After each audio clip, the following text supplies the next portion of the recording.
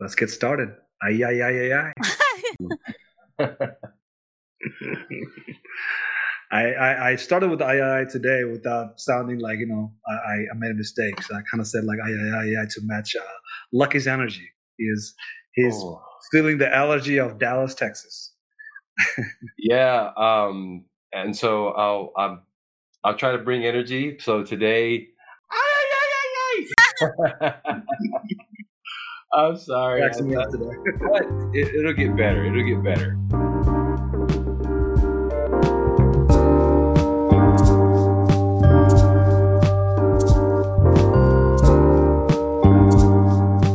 But today on our podcast today, we have Melinda. Is it Chu? Mm-hmm. Melinda? Yes. Thank you for being on our podcast today and providing with my low energy that I'm providing today. But hopefully you can give us insight on what you do in the industry and the new insight on AI and give us something new to learn. Hopefully, obviously, there's always something new to learn. But give us a little bit more background on what you do. Sure. These days I do a lot of different things. As I told you guys right before, I went to Princeton and I majored in history, and then I went into medicine. I trained in dermatology and did a lot of clinical research and clinical trials, and that got me interested in the startup ecosystem. So I had some health tech startups, and now I'm also working on the venture and investor side as well. So I guess I'm doing a few different things. I just started my own startup like 48 hours ago, which Wow. So that's called Ariva Health. So we're developing a health IoT platform with a novel drug delivery device, which will use sensors to dispense drug if patients are having a severe event based off of algorithms that are picking up abnormal vital signs, or you can dispense it yourself. So AI is involved in that. And then for my other roles, I'm a venture scout and partner for some firms out of Silicon Valley. And so I've just in that realm been meeting a lot of AI companies, companies that are devoted to AI, or now that have incorporated as part of their business across different industries, not just in healthcare. Well, I don't know if you planned this, but you're on the right podcast for sure. Because our top 3 priorities since we started since the inception of this podcast has formalized itself to we're veteran friendly, we're veteran focused. We want to have transitional military veterans get into the AI machine learning space. Mm-hmm. We've been having lots of hosts, lots of guests coming in, discussing the fact that how do you as a military veteran bring your subject matter expertise or your skill sets to the AI machine learning world? How does that translate into the AI machine learning world? And the second best one is the startups, right? Mm-hmm. The startup community, how do they either adopt an AI for their better business model, better business process or workflow, or how do you as a startup inspiring to start a startup, go after an AI technology that is much needed to be addressed? And a small startup can address that versus a big startup like Google and Microsoft, right? Mm-hmm. I still call it a startup because everybody started somewhere, right? Yeah. So you're a small startup or a big startup? I don't know. Oh, we're small, like 3 people. So I guess to your first point, yeah, I wasn't in the military myself, but a bunch of my friends were. But obvious, which you probably know, is like just defense industry, like geospatial, drone technology, that kind of, which people in the military have experienced, and that obviously has AI implications. But then also just in general, I think the discipline and leadership skills in the military. So you can learn anything, and those transfer also to AI technology and companies as well. So I don't think you have to limit it just because someone was in. Same with me. Like I was a history major, that I went into medicine. Just because you were in the military doesn't mean you have to work in the defense industry for the rest of your life. Yeah, it's just like me. I talk about history, even though I'm a conflict resolution measure. Oh yeah. Right? Like Yeah. you don't have to have like a specific set of knowledge. You just have to bring what you know to the table and make it work. And how you make it work in AI, it needs all sorts of contribution, right? Mm-hmm. Not just rely on data sets that you can find all over the world, but how do you identify using the people subject matter expertise for those data Yeah. sets and combine few data sets together to make it work? I know I always simplify things, but it's not as simple. So when it comes to, contribution, who contributes matters, and who contributes makes things simpler or more complex, right? Mm-hmm. So when it comes to military veterans, I think we have this purpose, right? The mission-driven focus, where it says the end user at the end of this first mile and last mile of the AI development. The last mile has an end user who is probably going to risk his life to either do his job or defend somebody, right? So we always think of it that way, and I think veteran community is highly trained to understand that all humans involved in this process will have to be considered for the Mm-hmm. safety, their privacy, and their security, and if not, just their well-being in general, right? Mm-hmm. So I think military veteran communities does bring subject matter expertise that you can find it out there in a while, but we are very trained and we have Mm-hmm. soft skills and hard skills from time to time to bring to the AI conversation. And when I it comes know, to and from this, you guys might be aware of it. Well, there are a lot of just through the government like grants for veterans, but in the one accelerator that I was in, Founder Institute, the I don't know what his title is, like the director of definitely the Silicon Valley Founder Institute, Ryan Micheletti. He's a veteran, and there are a lot of programs through Founder Institute specifically for veterans. absolutely, and one of the things that I'm about to do right now for a startup, right, Oh. is read about a startup that we love here in AyAyAi AI podcast, right? Because we love the CEO. She's a veteran, and she has this great idea of having talent hiring process without resume.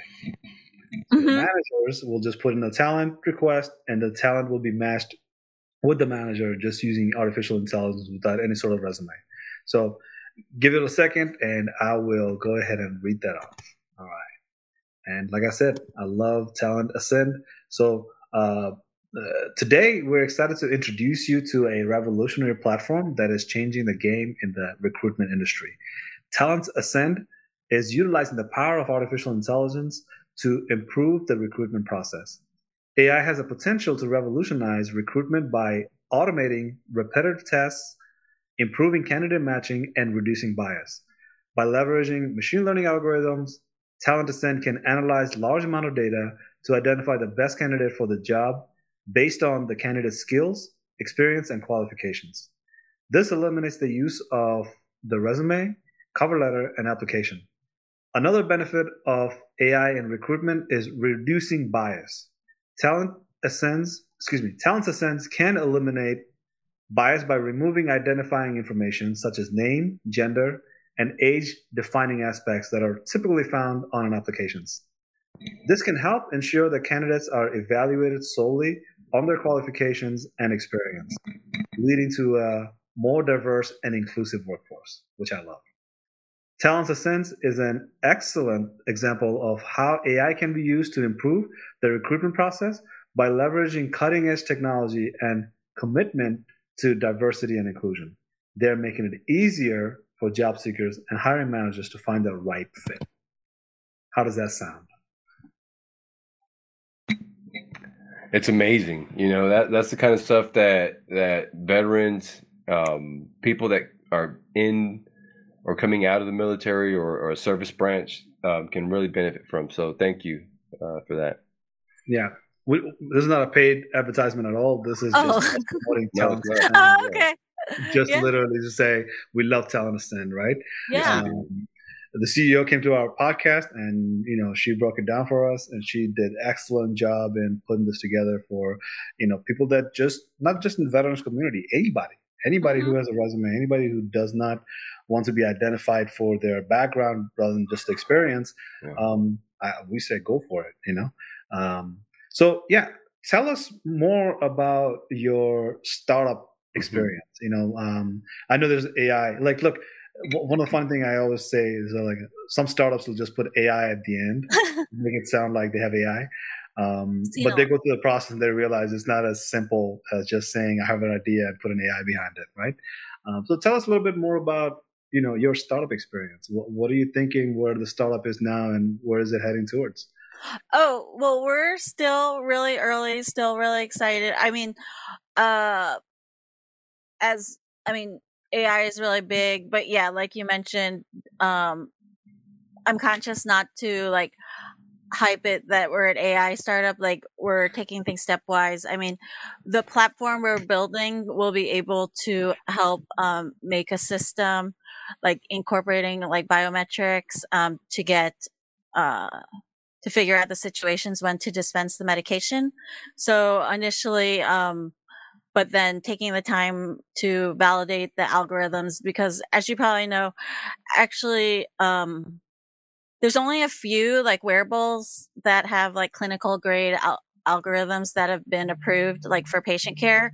A lot of the stuff we use, like Apple Watch, Fitbit, or they're all like consumer grade, which I mean is really good, but it's not um, used to, you know, just in the hospital or anything like that. In hasn't been approved through the FDA through that process, though there Mhm. are a lot of studies in that sense. So I think there's still a lot of room for improvement. It is healthcare and is a interesting area of AI because of what we were kind of chatting about before we started recording is that well, you need large data sets, but then with healthcare specifically, you also have the privacy concerns of so it can make it challenging to have large data sets to train the models on. So, but at the same time, I mean, there's a challenge there between, of course, especially here in the US, people have their autonomy and want privacy. But if the consent isn't given for the data sets, then they may be skewed also, which, like you were just talking about, bias in the algorithm. If the patient data is only on certain demographics, it may not be accurate or generalizable to every patient. So I mean, the training data for every models is interesting, but in particular with healthcare, I think with the privacy issues, plus, whether it's accurate enough and generalizable is interesting. Like take like an LLM, like text and then generating text is obviously really interesting, but like using the data to make a life altering decision, there's a lot of different implications. Yeah. Yeah. Well, and then like this obstacles that we're facing right now with data sets. Hmm. Where does this data set come from? What Hmm. sort of HIPAA violation is there involved with based on PII, right?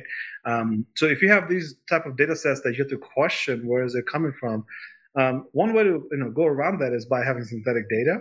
Yeah. Uh, that synthetic Mhm. data will be able to address some of those concerns to say like I have developed a synthetic data that will look as real as the real data, but without using people's actual information. It will Hmm. be somewhat auto-generated, inserted into rows and columns the way, that will be protective of, say, hospitals' integrity, right? Yeah. Because if Mount Sinai was to give out their data of the patients that they've been tracking for the last 30 some years, well, that kind of is a privacy violation because Mount Hmm. Sinai never had those data signatures from 30 years ago to say, can we use your data now to train another set of data? Right? How far do you go back in time to have everybody sign their consent? Right? So people are opting in or people are opting out. That's a huge complexity, and to avoid Hmm. that, not to just literally avoid that for sake of avoiding it, but to find a path around it without violating people's privacy is to have synthetic data. And the synthetic data is a market that a lot of organizations are working towards right now. But once it becomes successful enough, I think the Chat GPT level experience that we're having for the last 6 months, where all sorts of crazy inventions are coming out to the market, all sorts of startups and all sorts of new innovations, engagement with AI, machine learning. I think synthetic data is the next level that we will have to go through once this large language model scales itself up to a point Hmm. that's yeah. click a button, I can create a synthetic data for you, no problem. And I can create millions and millions of rows of records, as much records as you need to, help you train your data. Yeah, no, I think it's really interesting. I mean, I've seen a little bit about creating synthetic data or like digital twins. I mean, from a like clinical trial or biologic standpoint, it's challenging because trying to predict how a whole person's physiologic system is going to react and like make that an accurate result, or so it's pretty interesting. Yeah, gene therapy went through that steps of having mixed reaction, right? So when gene therapy came around, everybody was super excited, but ultimately it fell through the steps of having lots of human life lost, right? We thought we were there, but we weren't there. I think this is where AI, machine learning, and healthcare is at the cusp of really becoming one, is by research and development, right? So we talked about synthetic data, and you're having a platform to deliver medicine. These are all coming through research and development, right? Mm-hmm. It's a process that what used to take months and years to do research and development, because of tremendous amount of data sets that we already have, now we are able to process that data much faster and able to process that data much faster for multiple variation, right? So the variables are being addressed using multiple sets of data for, say, multiple sets of ethnicity, right? Not everybody has the same diet, and not everybody has the same type of reaction to a medicine. So the ability to do research and development faster and quicker, using cloud access to the cloud, right, and access to those data sets within the cloud, right? I think one of the jokes that I make is that when you have cloud system and you have AI capability built into the cloud, it's like living in a gated community, right? You're able to go knock on the neighbors' doors and say, like, look, I have the data, you have the AI machine learning. What if we are able to make something happen, right? So I think anybody who's in the cloud system already and paid for the cloud access, and doing business and transactions and IT infrastructure all inside of the cloud, it just makes sense that AI machine learning is your next step, right? How do you go about it? It's a different topic, but at least you can start knocking on the neighbor's door to say, like, tell me a little bit about AI machine learning. Now that we're inside this gated community where it's very secure, we're going to pass on to the outside of this gated cloud environment. Tell me more and tell me how it is that you can help me, right?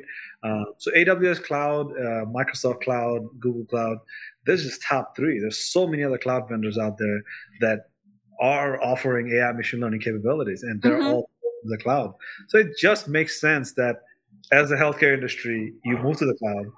And once you move to the cloud, you're just one switch away of engaging with AI machine learning. The thing is, like, from the venture capitalist perspective, right? All the investment. What do you think, as far as like all the engagements you're having in Silicon Valley or outside of it? What do you think is lesson learned here so far? Right? Are you seeing any lesson learned that says, like, yes, we have developed the technology, but now we are realizing how much more improvement that development could have if it was built on AI machine learning, right? Because that's what we're seeing a lot of, is that a lot of the technologies are being developed but not being thought of as possible candidates for AI machine learning or possible adaptation of AI machine learning down the road, right? Well, I guess what I've seen, a couple trends that I've seen is making it really easy for people to analyze their data. So like, just like, they have spreadsheets and whole databases, and then they could just like ask a question, like, what was my Q1 2022 revenue, and like, how does that compare year over year? And then they can just pick it up. So there's like a few companies like that, like specific use cases for financial data. Also, something that I was talking to a startup yesterday, which was interesting. I mean, going along with the trends, if you've probably talked about this, like the role of AI in education or in writing, like how it will impact, like if your teacher assigns an essay, in theory, you could just like put the essay question into ChatGPT and then get something like 30 seconds later. So, but the company I talked to yesterday, so I do think, well, obviously Chat GPT and Bard and all those are here. So I do think it's in education have to learn how to use them, like but at the same time, there's value in assessments or testing where it's not, you're not using Chat GPT as a crutch. So anyway, this company, so I think there will be value in determining how much of a output or answer is human generated versus AI generated. So this company Cursive, they have each person has their own like typing personal signature, like the cadence and how hard you type and how fast you type, and they can determine just after you typing a couple test paragraphs, like for the future, if your response was all AI generated or how much you was through human ingenuity. So I thought that was interesting because like the cheating and shortcuts has been coming up a lot in the AI discussion. I mean, the quality is what matters, but of course, if you are comparing people, then I think there's value not only in knowing how to use AI tools effectively, but also in critical thinking or analysis skills on your own. Yeah, I think if I was to frame it, right, I think there's so many ways to frame this challenge that we have. First challenge is that there's a generational differences, right? Yeah. And I mean it like, let's put a joke behind it, right? Like, I think I saw a picture that somebody said, like, people were in the bus, right? Everybody in the bus had a newspaper in front of them. So nobody was really talking to each other. So like, nowadays you see people on the cell phone, nobody's talking to each other, right? Yeah. So it's like, what's the difference, right? The difference is that we are always reading, we're always informing ourselves. Now, every generation that makes fun of the next generation will say, yeah, I'm far more informed. Yes, you are, because you read newspaper. Right, the one that came out at 11 o'clock in the afternoon, or you found it at 5 o'clock in the morning. Whenever you found it, that's how you got informed. But now we're living in a real-time information, right? Mm-hmm. So it's the matter of attention span and how much our attention can hold information-wise, and put those information together with other sort of information, right? And that's what we do as human brains. We find patterns, and we're looking for patterns. And by having those patterns utilized over and over, our future patterns become predictive, right? So the reason I started with the newspaper on a bus and everybody's reading newspaper, nobody's communicating to each other, everybody's silently just reading their newspaper. We thought it was going to be the end of our humanity, right? Well, then we found out about this thing called iPad or iPhone that everybody has in their hand now, but nobody's communicating. But we actually are communicating far more than what we did with the newspaper. Yeah. Because even in the silos of newspaper, we have actually a communication happening in real time, right? Mm-hmm. But via text, not using verbal communication, right? So the next generation that will come up now, my wonder is like, how we're going to make fun of them because we did phones, and we are going to say like, we had real time communication using text. But the next generation is going to live through this, informations that you've been sharing, I already know it. So what's the point of even texting it, right? Yeah. We're just, completely out of need for half of the innovations that you needed, because we probably will either innovate that or somebody else will, right, down the road. Well, it seems like things also in a way come in cycles because like you mentioned, like newspapers, you're learning through reading, and we learn through reading on our phones, but similar like radio shows, but then now you have a podcast, so it like come in cycle, even though it's like a podcast is like a old time radio show with new technology. And that leads me into education and writing essays and paragraphs and essays through ChatGPT. I think ChatGPT is not the reason people will cheat. ChatGPT is the reason people will no longer write. Mm-hmm. right? Is because in our human brain, if we can give our brain a rest from doing something that brain just finds it tedious, it will take the break. And as soon as you find a solution for that, it will take a break. I mean, it was tedious to get your message across hundreds of thousands of years ago, right? Not 100,000, but let's say 10,000 years ago. You had to ride a horse and carry an actual memorized message to give to somebody, or handwritten message somewhere else, right? So I think the evolutions that we're going through, we will allow system to read and write for us, which at this point is very uncomfortable. But like I said, we always haven't read and read Mm-hmm. information. We recently started educating everybody so they can go out and read books. There's a reason why books are popular in 1900s versus years before that, right? But book publishing became popular not because book publishing was necessary, because people started reading books. Because people were actually educated. Prior to that, majority of the people on the earth weren't educated in reading and writing. So what's going to happen to the reading and writing? I think it will be digitalized in a way that we will no longer need to read and write. What will happen is that we will verbally communicate what it is that we need through a system that will communicate with verbally. A system will communicate back to us with that reading and writing, right? What information do you need? Do you want to watch a podcast about it, or do you want me to make a video about it right now, right here, right? Mm-hmm. So when you're teaching a student about a topic, you don't have to necessarily have a teacher or a textbook that is approved by, say, certain state, right? You're pretty much able to read and write about a topic just by watching a podcast, just by watching a YouTube video, or having an AI create a video based on your specific need. As in Mm-hmm. the prompt that you put in, it generates a video to say, Asif is a good learner if he's able to interact with somebody else. Well, Mm-hmm. what would an AI do at that point? Well, AI will actually start interacting with me to, have that interactive playfulness, right? So, like, let's gamify this. I'll Yeah. learn, you learn. But Asif said, no, I just like listening. I don't want to interact with anybody. That's not how I learn. The system should be able to say, I'm just going to read stuff to you just the way the voices that you like to hear and how you like to hear. So I think that's super uncomfortable for a lot of the people that will say, well, that's not how humanity works. Well, the way humanity used to work, humanity does not work that way anymore, right? Pony Express doesn't exist for a reason. Mm-hmm. Pony Express is how we used to deliver messages, right?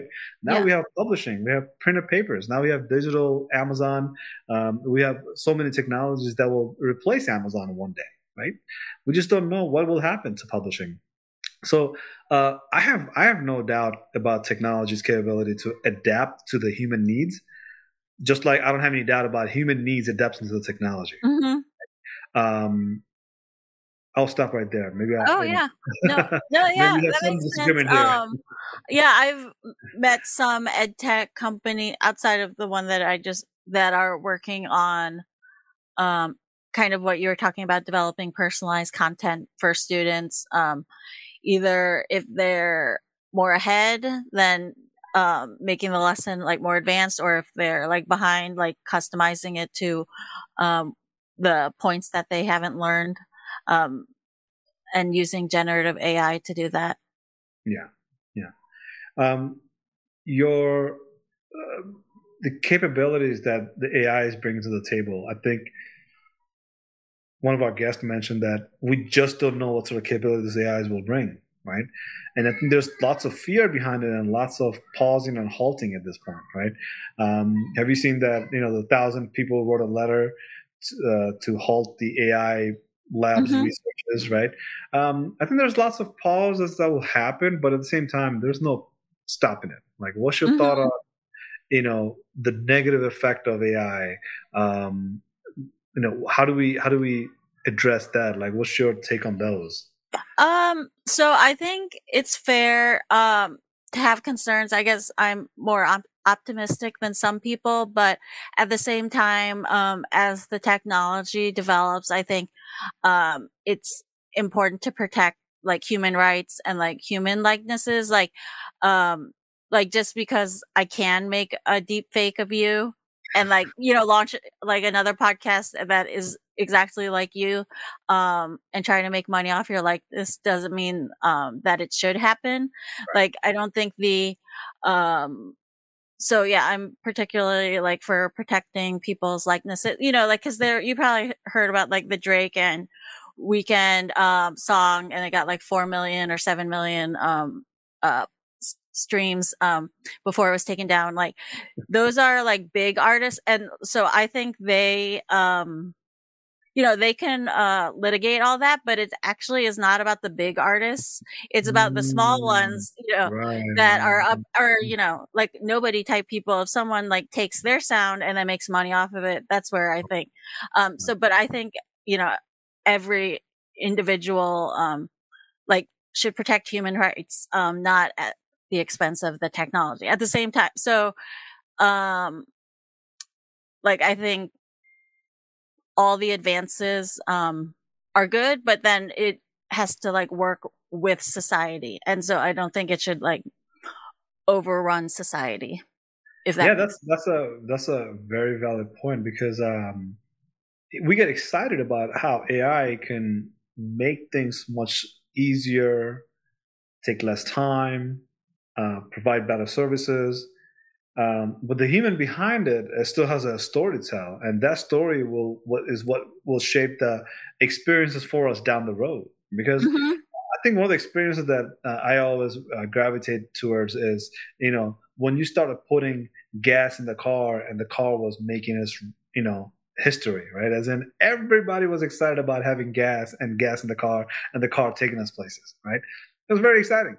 So now with AI, we shouldn't be forgetting some of those factors that, Hmm. yes, this is exciting now, but what happens when the society becomes so integrated with cars and now your cities cannot even breathe without having parking lots everywhere near it, right? You Yeah. have to have there's less people in the city and more space for the cars to park. Hmm. Because for every 2, 3 people, there's a giant car that can have 8 or 9 people inside of it, right? That's how many people can stand inside of a car if the car didn't have any seats on, like, right? So I think you go to the history, and I appreciate your history major here. Um, is that we've seen that throughout the history. Throughout the history, we are able to see that you have innovation, exciting, and then slowly over time, that innovation becomes problematic. As in, now we kind of want to take that octopus's arms off of us and say, like, all right, you know, let me go, please. I no longer want to be, shackled by that innovation. Um, so I mean, look, cars. I'm just using that as an example. Hmm. Cars are great, but you can imagine what will happen with AI once you started disrupting enough people's lives that people will tend to, have a reaction to it, and whatever that reaction is something that we have to have a conversation about and have deep understanding of how the system was built and how do we reverse engineer it back to how it should have been, right? There's no putting the gas back in the ground, the fossil fuel back in the ground, but there's ways to capture carbons of the carbons that are being thrown into the space. But it's a massive taken in by saying, for every gas we burn, every gallon of gas we burn, we are able to put so much back into the ground again, or reutilize it, recycle it, right? So for AI machine learning, I think not just human factor. There's like supply chain disruptions that could Hmm. happen because you need to build semiconductor chips to have this AI perform to a level that it's instantaneous, right? So we go through a hardware configuration. Now we have to go through a semiconductor chips configuration. That is to say, how can we fit this small semiconductor chips inside of a small enough device, and that small enough device can do magic like machine learning, right? Locally, without having internet access to it, right? So these are the kind of topics that are coming up, but at the same time, you can see the negative side of it, right? Just like the positive side of it. It's very easy to get excited that to say, like, if the hardware shrinks, that means we'll have to create less hardware and Hmm. less supply chain behind those hardware. I like that part, right? Yeah. But at the same time, to get to that part where you are able to build a small enough hardware and use less of a rare earth elements or rare earth products, or products that requires digging and mining for things underground, and especially in countries that have poverties, right? They go more into the poverty to provide these logistics to the manufacturers. So I think you know if you start thinking about it from a different perspective, you come to an AI from different perspective, different Mm-hmm. conclusion. And the way AI is today, I think there's going to be a choke point for AI. It has happened multiple times since AI has been talked about since 50s and 60s. AI went through the AI winter and AI summer. I think the next choke point for AI will still be hardware, just like it has been for many, Yeah. many years. It will come down to the semiconductor chips and how fast those chips are able to process the information, which is why this whole race is happening right now. The White House and China, all these countries are racing towards semiconductor chips to say we cannot have semiconductor chips with a blockage of AI development, right? AI innovations. But at the same time, it comes with a cost. Let's be aware of that. I can list few things, but I cannot list all of them, right?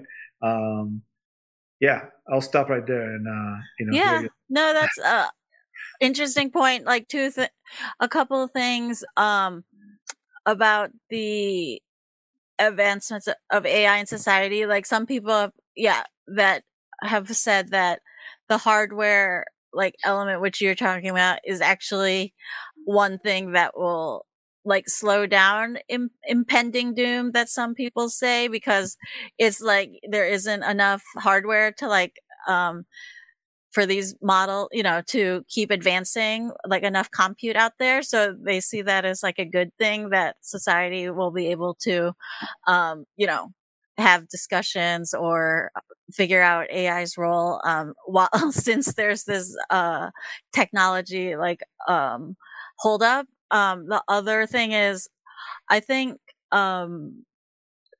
it actual impact in society, like you've seen all the studies in the last couple of weeks or months that say like 80% of jobs are going to be wiped out like in the next 5 years. Like i don't I don't really see that happening. I mean, at that speed, the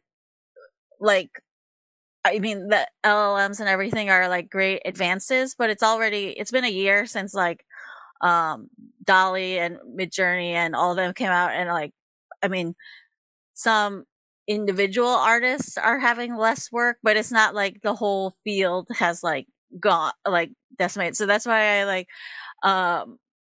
question some of these, I guess, studies and like kind of sort of extreme doomer Right. perspectives, because if you look at what have happened, the advances that have happened in the last 6 to 12 months have been a lot, but at the same time, like society has not crumbled. So I don't think that society is going to crumble in the next 3 to 5 years. Yeah, I mean, so, and if any, like, and they say, a lot of them actually, right, are like more like higher, like white collar professional type jobs, like, accounting or financial analysis, those type of things.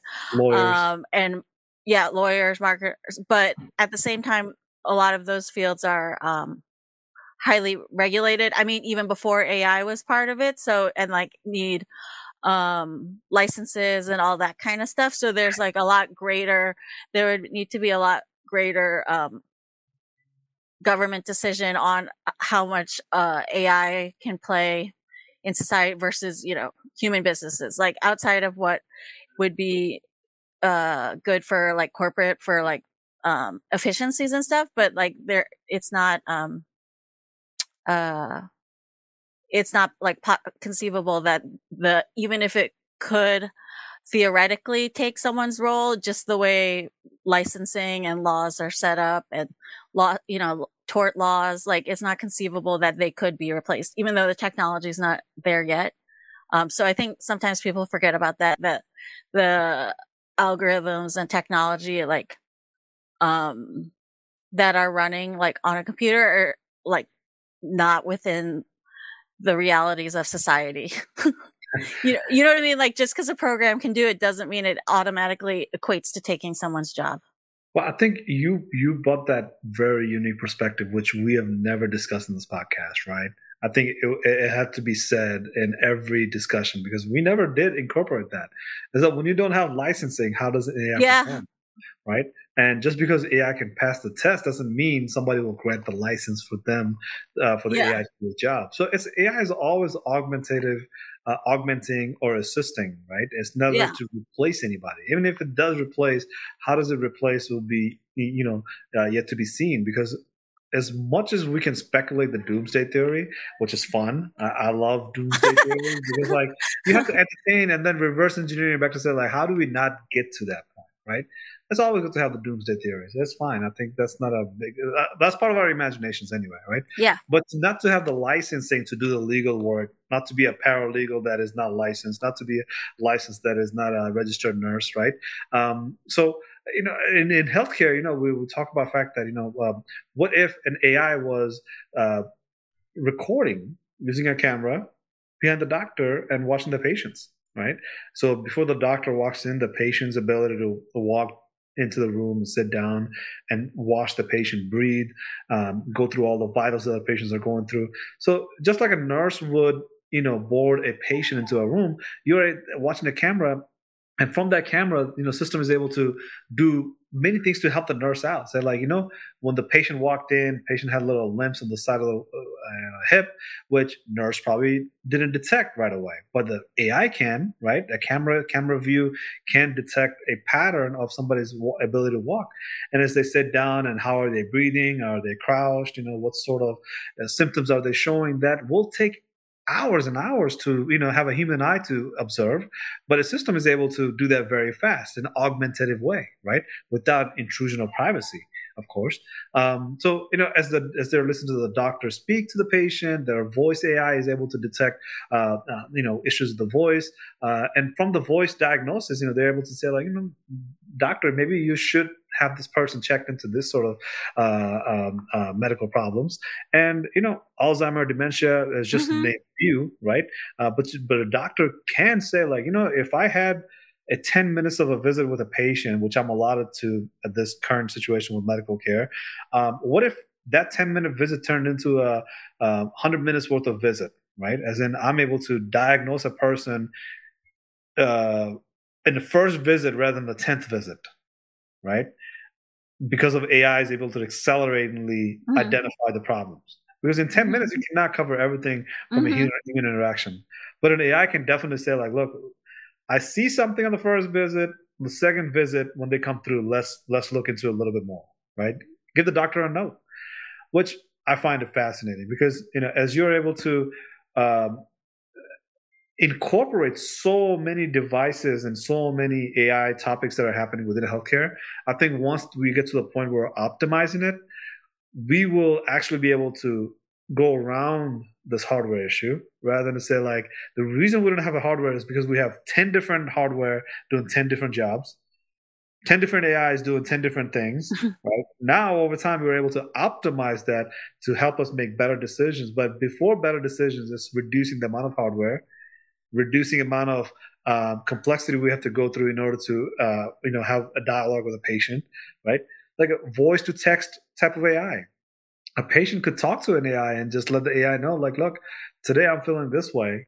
Could you remind me to tell my doctors about this issue, right? And the same AI from your home is able to tell the AI at the doctor's office, like, hey, just give me a little notice here. Maybe you want to tell the doctor about this, right? But that's far, far down the road. What I'm Mm-hmm. trying to get at is that how do we optimize and how do we do better data Yeah. processing and how we still maintain that human in the loop to keep this innovation going, Cool. So I know we went through multiple topics, and I really do have to, say thank you for joining me on a podcast on a weekday, especially like dinner time. I have my dinner time clock clicking right now, so the kids are making buzz and noise. So, any departing thought before No, yeah, I really enjoyed talking to you both. And it was really fun, and happy to come back whenever. And I have some suggestions of people you may want to have on your show too. So I'll let you know. Any guest you can bring to the table, we do appreciate it. We when the second episode comes up and you're here, we definitely want to hear all the updates of your new Oh baby startup, right? yeah, It's baby startup, as in we're counting 48 hours that you incorporated it, Yeah. but I'm sure it's pretty mature at this point that we want to hear more about it and how things are going. Great. Thank you so for much. having me. Okay. Have a good night. Bye.